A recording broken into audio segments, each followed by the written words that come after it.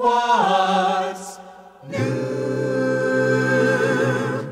How is the world treating you? My name is Ed Peters, and I welcome you to What's New. We continue on today in Acts chapter 14, moving to verses 14 through 20. These verses will now conclude Luke's account of the apostles' experience in the city of Lystra. On our previous study, taken from verses 8 through 13, we saw Paul heal a man who had been crippled from birth. The reaction of the people who witnessed this miracle was quite remarkable.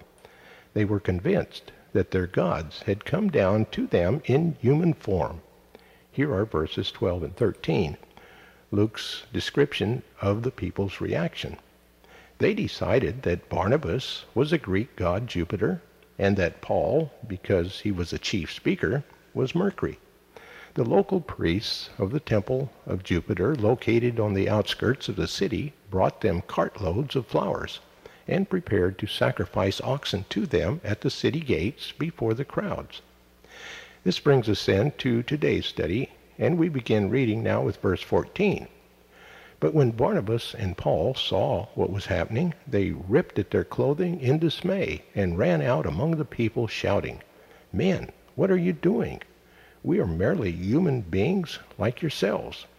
We have come to bring you good news, that you are invited to turn from the worship of these foolish things and to pray instead to the living God, who made heaven and earth and sea and everything in them. In bygone days he permitted the nations to go their own ways, but he never left himself without a witness. There were always his reminders, the kind things that he did, such as sending you rain and good crops, and giving you food and gladness."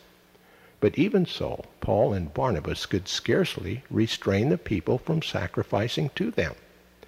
Yet, only a few days later, some Jews arrived from Antioch and Iconium and turned the crowds into a murderous mob that stoned Paul and dragged him out of the city apparently dead. But as the believers stood around him, he got up and went back into the city. The next day he left with Barnabas for Derbe.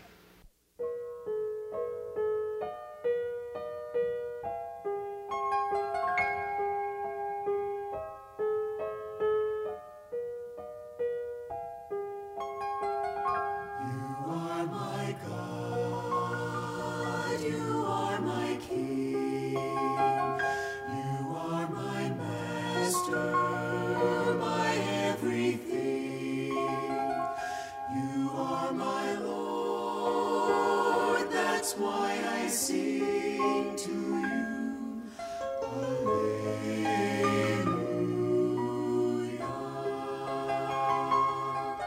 Alleluia.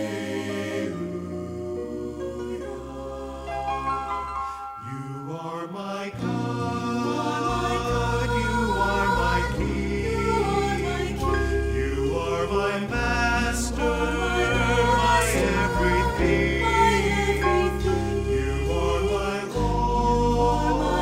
That's why I sing to you. Alleluia.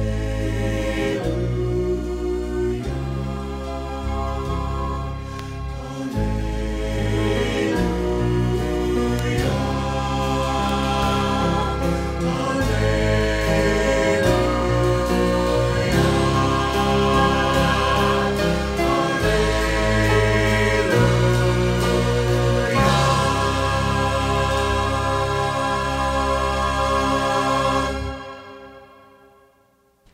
The remarks made by Caesar concerning these Galatian people were very true. They proved to be quite fickle in their resolve, and they certainly could not be trusted. One day they are ready to worship Paul and Barnabas as gods.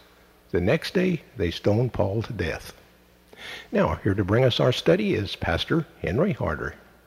I've never been mistaken for a god as were Paul and Barnabas.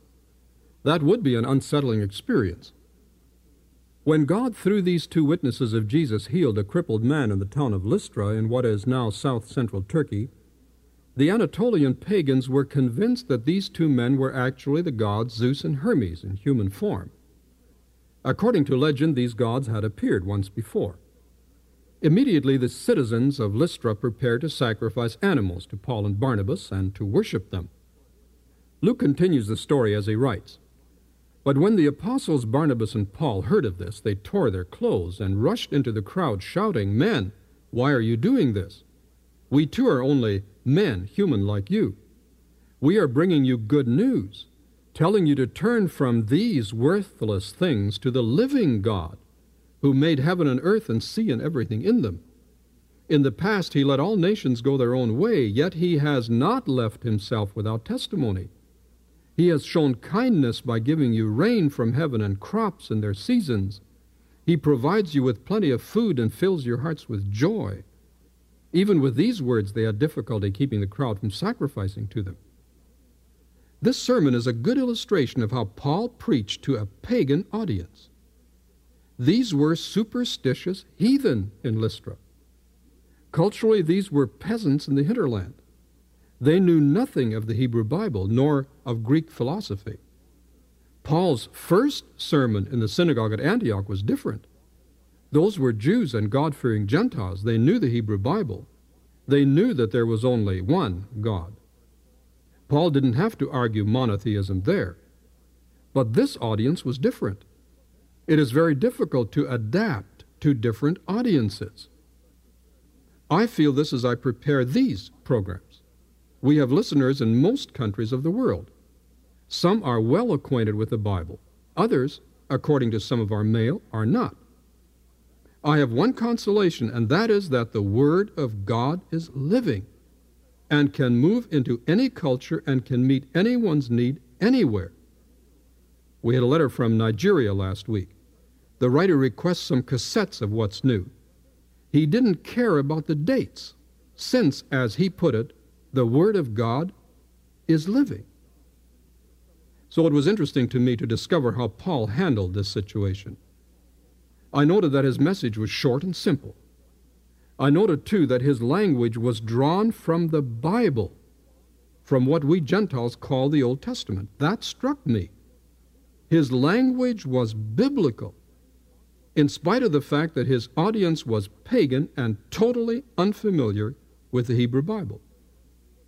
Another thing that impressed me was that Paul's arguments were suited to the audience. He presented God as living and as the creator of everything, and he draws upon nature to illustrate his point. These Lystrans could understand that there might be a God behind nature. Paul develops that in Romans 1:2. Anyone can see God in the design of nature if he wants to. If a clock has to have a maker, certainly nature, which is far more complex than a clock, must have one too. So Paul briefly told his audience that God is living and that he was the creator. All things came into being by him. Paul also informed these pagans that this God controls nature. It is he who gives the rain, the crops, and food. They could understand that. Paul further points out that God is one. There is only one God, not many. He didn't have to emphasize that when he spoke to the Jews and the Gentile God-fearers in the synagogue. But these pagans didn't know about monotheism, about one God. Then he tells these heathen about the progressive unfolding of divine redemption. He didn't use those terms, they wouldn't have understood them. But he tells them that the true and living God unfolded history until it climaxed in Jesus Christ, although he doesn't mention the name Jesus yet. So his message to pagans was short, simple, presented in forms his audience could understand, but spoken in biblical language. Unfortunately, Jews from Antioch and Iconium came and convinced these simple people that Paul and Barnabas were frauds, and they stoned Paul and left him for dead. He survived, and the next day he and Barnabas traveled to nearby Derbe. The Word of God has its enemies, as do God's people. Satan does not want the Word of God proclaimed in terms that can be understood and that will change men and women.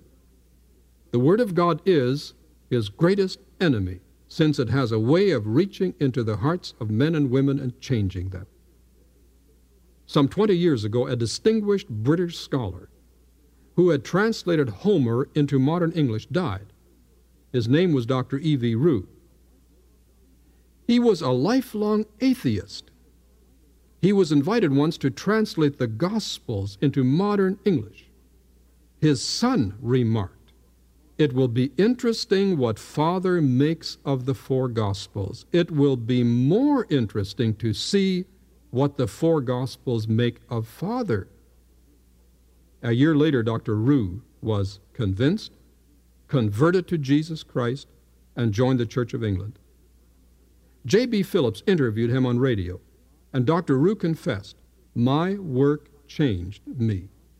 I came to the conclusion that these words of the Gospels bear the seal of the Son of Man and God." Then J.B. Phillips added, "I found it particularly thrilling to hear a man who is a scholar of the first rank openly admit that these words written long ago were alive with power. They bore to him as to me the ring of truth." Yes, the Word of God is living. The author of the book of Hebrews wrote it. Dr. Roux discovered that it's not so much how he read the Word as how the Word read him. The Bible, when released, moves into the lives of people who will let it, and it changes them. Like the blood of Jesus, it will never lose its power. When we let it, it will always bring men and women and boys and girls near to the heart of God. Hold us who wait before Thee,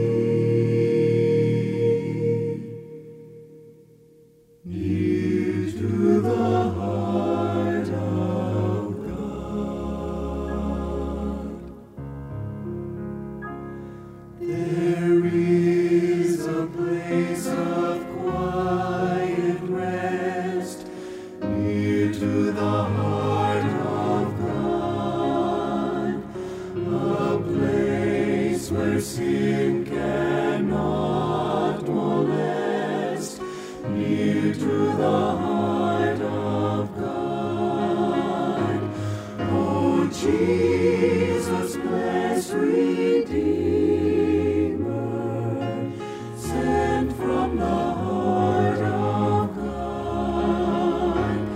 Hold us who wait before Thee, near to the heart of God.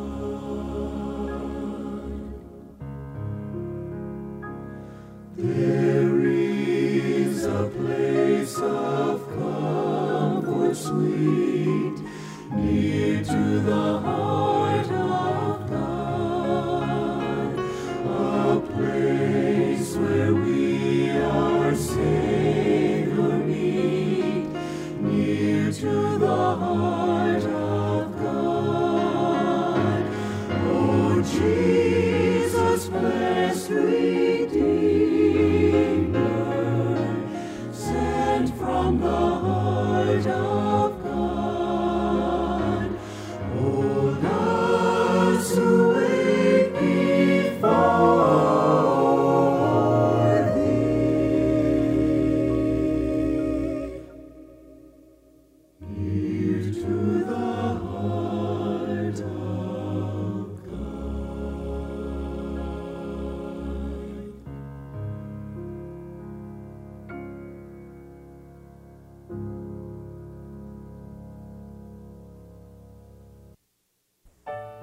What's New is a radio production of Creative Encounters. Our mailing address is Post Office Box 848, Shafter, California, 93263, USA.